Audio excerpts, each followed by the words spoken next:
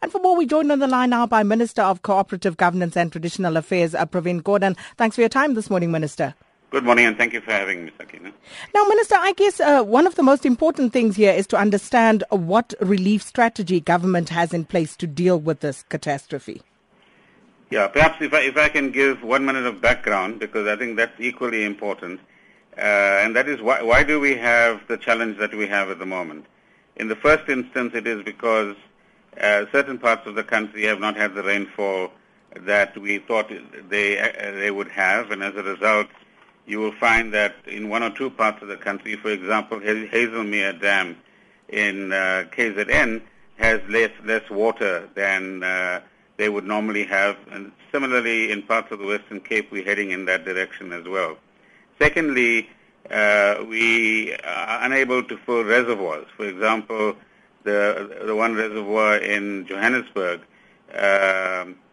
which is affecting places like Auckland Park and so on, and that then means that there are issues of pressure and supply in certain parts of the city.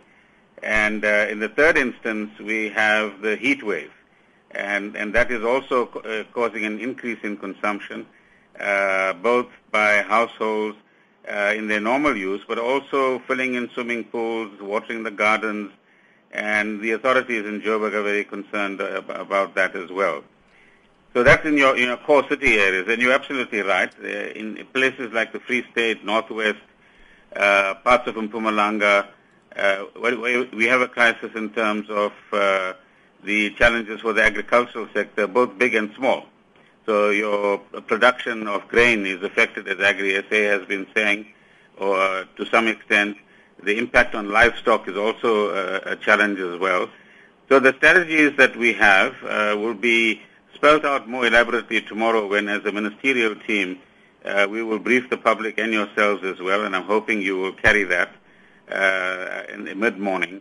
And there, the Minister of Environment will explain what are the weather patterns that we are experiencing and likely to experience, so all of our people can prepare for when the good times will return, but also how we cope with the difficult times. The Minister of Water and Sanitation will explain some of the things that I'm saying in more detail, which dams are full, which are half full, which supply systems have difficulties, and how we will mitigate that. The Minister of Agriculture will answer your immediate question, which is what money has been set aside to assist the farming community, and he spelled that out in Parliament the other day, and what other assistance measures and collaboration measures between agriculture, fraternity, and government will be put in place and is being put in place to assist both small farmers and the bigger farmers as well.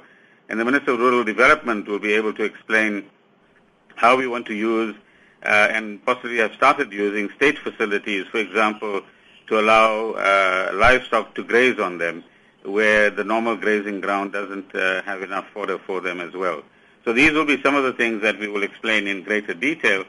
And as far as municipalities are concerned, we are directing all mayors to communicate with their citizens much better than they've been doing until now, to inform them when water cuts will happen, just like we got to do that with the Eskom situation, so that people can plan their lives and be aware of where alternate supplies will be coming from.